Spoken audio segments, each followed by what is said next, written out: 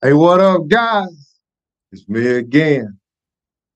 But you know what? This season two, baby. Welcome to the family. I'm your host, Patrick Mitchell. This is my moment podcast. And just like always, we're gonna have a good time. We're gonna meet a ton of new people. We're gonna see a ton of new faces. And I'm just excited to be here, man. Let's go to work. There ain't no stopping it. This is my moment. Join the movement. We bringing people together, bringing positivity, making changes for the better. Today, I have a young lady on the other end of this thing, man, and I was excited to hear that she was part of the military family. You guys know that I'm an old school military sergeant. So when I heard her story and I heard what she does, I had to try to get it. I had to try to get her, and she blessed us, and now she's here with us. Let's go to work. Introduce yourself to the family. Hi, everyone. Thank you for inviting me. I'm Janet Sanchez. I'm from Puerto Rico. I got 3 kids, and I'm a veteran, and my husband, a military spouse. My husband served in the military too. Oh, that is. So just like just like I said in the beginning, I love military. Everything military I'm in. And you told me that you guys were Army, right? Yes. Sorry about that. Air Force is always the way to go. I apologize. My thing. But so a pleasure to have you. In the beginning, you were telling me how to pronounce your business, and I told you I was going to butcher it, but I'm going to try not to. So fix me. Espouses militaris expenses. Hispanas. I was close. Almost got it. Almost got it. I was there. I got it wrote down like I talk, so you got to excuse me. What got you started into trying to help folks? And tell us a little bit about it. What is it? Yeah. So Esposas Militares Hispanas is a volunteer nonprofit organization that started in 2007. Yeah. And it started as a small group of friends. It was 10 military spouses that got together every day. We all speak Spanish. Actually, we were all from Puerto Rico. And we used to left the kids at school and then gathered together to do activities or event and to learn something new. And I saw myself constantly translating for these military spouses and my friends. And then we discover Facebook groups. And then I started a Facebook group just for us 10 spouses so we can share information. And we were about to PCS, which means moving to another duty station. And I said, this is perfect because then I can translate information, put it in the group, and we can all keep in touch. Yeah. And the word of mouth is magnificent. And other spouses started to learn about what we were doing and they wanted to be included. And 15 years later, here we are with a nonprofit that serves over 50,000 military spouses around the world. I'm going to tell you what, man, from an old military guy, congratulations. Thank you for doing that. Like, I've been a whole lot of places and I've seen a whole lot of people. And I think that is phenomenal that you're actually taking the time and the effort to make sure that these spouses are considered. Because a lot of times people are like, oh, you're a spouse, your husband or your wife. Nah, I'm 100% into if you're married in, you're in. Sorry. And you said it's something very, very true. And the difference is that these military spouses have language barriers, right? They feel the isolation of the military community in general because they don't know the language. Yeah. So what we try to do is we want them to learn English because it's necessary. Yeah. We offer English classes for free. And then we want to include them in the community so they can give back to that community. So we want them to continue to school. We want them to work. We want them to volunteer. So it's a 1-1. Okay. Winning in both situations, right? Because we want them to give back to the community. That's what's up. And I'll tell you what, I think it's super important too, because not only are you doing things, you're getting them out the house. So now they're they're understanding that this military lifestyle is kind of different. It's kind of different. And if you don't have support, if you don't have people that know the system a little bit and that can help you, you can get lost. You can It's get hard lost. for a person that knows English. Can you imagine for someone that doesn't know the language? I can't. I can't. So I tell you what, I appreciate you. Let me ask you this. Have you been able to help everyone that you've come in contact with, or have it been some like people that you just couldn't help? Have you been able to help most people? We actually have helped everyone that connect us. And if we cannot find the help, we will not hesitate and we will not stop until we find that help, even if we have to go to other nonprofits or to the government or Department Yes. of Defense or but we always try to find a solution or a Hmm. guidance on resources for that spouse in Yeah. need or the military because we get a lot of military too. Hmm. Do you guys see a lot of that where they come in and you have to send them to another organization, and then that organization kind of gives them a little flack because maybe they don't speak English, or how's that where they have to come back and then you have to go with them? Like, how does that work? 'Cause I've been overseas a lot, right? And I've seen a lot of not just ladies, men, like the whole gambit, to where they don't speak the language of the service, right?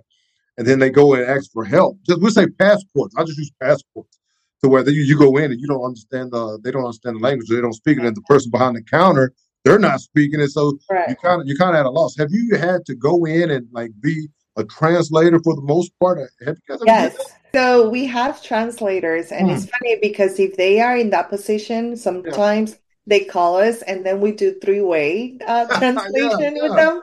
So, for example, if we have issues with spouses at any family readiness office, or if they go and ask for assistance and they don't have somebody that speaks Spanish, Yeah. usually they call us and then we'll call the office and do three-way after they give us permission. Yeah, that's cool. I like that, man.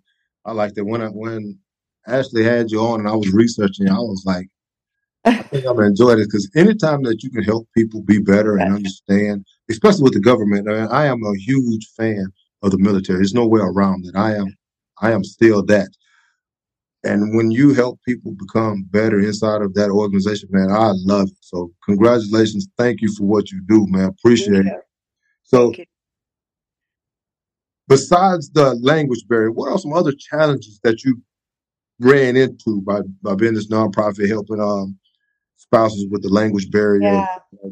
Give me some challenges. Yeah, so we have three main challenges, Okay. right? So, um, is the language barriers that military spouses face daily, the cultural shock, Mm. um, and distance, letting go, because Hispanic families are very family oriented. Right. They're very united, right? So it's very hard when they move away from family and letting go, right? And then Mm. they come to this military lifestyle and then they don't know the language and then that's where isolation comes. So Right.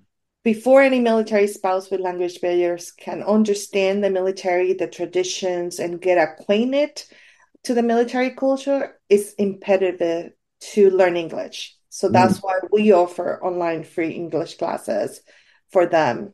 And we're just dedicated for them to break that barrier. But Mm. those are the three challenges: cultural shock, language barriers, and the distance letting go. Wow. The biggest misconception. So you started this 15 years ago, right? 2007. Let me see, where was I in 2007? 2007, I think I was in, South Carolina. I was in Fort Campbell, Kentucky. He was in Kentucky, so you wasn't No, that far sorry, from. Fort Knox, Kentucky. Fort Knox. So yeah, I was in South Carolina '07. Yeah. You starting this up. Were you active duty when you started it? No, no, no, no. I was Okay, so National you were just Guard. out or on guard. Yeah. Okay, that's all right too. We all count. I love it. Correct. So let me ask you this. What's the biggest misconception you had when you started this thing? That it was only for us. It was only Mm. for You wasn't sharing. that it was only for 10 friends that Yeah. I mean, I was not visualizing the growth. I knew there was a language barrier problem because Right. I saw it everywhere I went Right. while I was helping my friends. I Okay. didn't know the magnitude of the problem.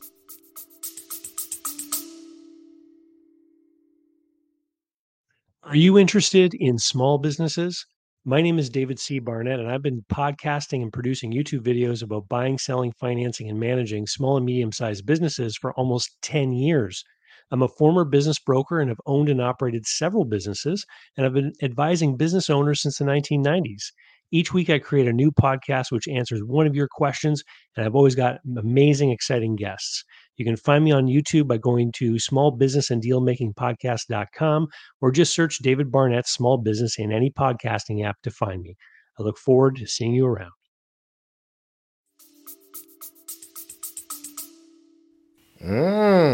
So once you got going, you saw like how big it really was, and how big it was, how military offices were not prepared for military families with language barriers, how Department of Defense had no idea how many issues military families with language barriers had. So it was very interesting. So let me ask this. So how do you stay motivated on those days, right? Because, and I know for a fact that the military can be super challenging while you're in. And as a spouse, I know it's very challenging. On those days, right, when everything seems to be going wrong, right, man, like you can't find the help, or when you go to the different organizations inside the service to try to get these spouses help, and they're not helping you. What are you doing to stay motivated? Like, what are you doing to keep this smile, Janet? It's hard because you know how the military is. There is a lot of red tape. Yeah, it is. It's very complicated. So I work very, very hard. This is my passion, and I don't give up. But there's days that I'm like, what am I doing here? Like, what am I doing? Is it worth it? My stress, or is it worth it? Why should I keep going, right? And then at that moment, and I'm telling you, every time that I am doubting myself, I get that email or I get that phone call that says, Janet, thank you so much. Your organization helped me finish learn English. Because of your organization, I found a job. Because of your organization, my family's stable. So those emails, that confirmation, those calls of those spouses that have been helped are my push, are my gas to continue to what we're doing, because that means we're doing something different that is making a difference in the military community. Yes, huge. And I'll tell you, man, people always said happy wife, happy life, happy husband. I'm talking about spouses in general. The moment that you realize that you are, as a spouse, just as much bought into the military as the person going to work every day, as the person getting up and going to PT every day, you are just as much in it. When you can feel that void that you have, like you talked about, now you feeling that worth. Now you can kind of understand a little bit better of what's going on without being depressed, without having that anxiety that comes with not knowing anything, or not having the people there that's inside of your circle to help you better progress through and tread through this muck that we call DOD, right? Yeah, correct. It's crazy. And I look and I see you smiling, right? And to me, that bad day just looks like it's motivating you to just step your game up a little bit more. So now you don't have those hang-ups. It is. And I tell you what, all my program managers, and our organization is a volunteer-based organization. We don't get paid. None of us get paid. Right. We work because we want to give back to our own community. Yeah. And every single one of my program managers and my volunteers, we have help. And they want to give back. That's amazing. So it's a circle of community, because that's what we are. We're a community. I love it. When you started, right, and you're entrepreneur and you're doing your thing, you got kids. What is your work-life balance? Like, people call you, it's 5 o'clock and you're picking the kids up from school, right? Like, how do you balance, like, being an entrepreneur, being a nonprofit, helping people? Because a lot of times people don't understand, look, I'm off the clock. I want to be my own family. But they don't care because they still need their problem fixed. Like, it's just what it is. Yeah. What are you doing to fix that work-life balance? Or do you even have a work-life balance? I'll tell you what, my kids are adults now, right? My little one is graduating college in May. Thank goodness. Done, right? The other, my oldest is a teacher here in San Antonio, and then my middle one is in the military. My kids saw me, they grew up me doing this, right? Yeah. And when I was a child, I always remember my grandma saying, when you have your time, when you have time off, you give back to the community. It's like every time you have time off, you give back to those in need. If you have something that you can give to the community, you give it to the community because they're going to need you. And it always stay in my mind, right? I grew up in the mountains in Puerto Rico, very poor. So I came from a humble family. Yeah. And even though we didn't have much, we were always giving. Yeah. And I taught my kids that. So as soon as they saw me of the change that I was doing or what, I always include them in that. Like if we had an activity, if we had an event, come on, help, volunteer. So they always knew that volunteering was part of our family. Yeah. And they were, excuse my dogs, and they had no problem with that. There were moments that I had to put a pause, right? I'm like, okay, I can't do this anymore because in this moment because I need to take care of my kids. Right. And my kids had preference on that, right? Yeah. But I tried to include them in the process so they could learn what is to give back to the community. And it's very interesting to see because I can see that on them now as adults. That's amazing. And you know what's funny, right? I have a similar circumstance to you. My oldest is 26. My middle son, he's actually in town now. He's getting ready to be stationed overseas. He's PCSing. And my youngest daughter, she's 22. So our kids' situation is the same. And what I like is that as a parent, right, you teach your kids these things, right, and you show them these things. And as they're growing up, you may not see it. You're like, man, what did I teach you? What have I shown you? And then once they grow up and they start growing into who they are as people, as adults, and you see those things, right, that you taught them, and you like, you know what? I didn't think you was listening. But, and that's such an amazing feeling, man. And I am super proud. I'm laughing because I can totally see you helping these folks. And I've been there. I'm a customer service person in the military too. So I've seen those people that need assistance and organizations like what you have going on is far and few between depending on where you're stationed at.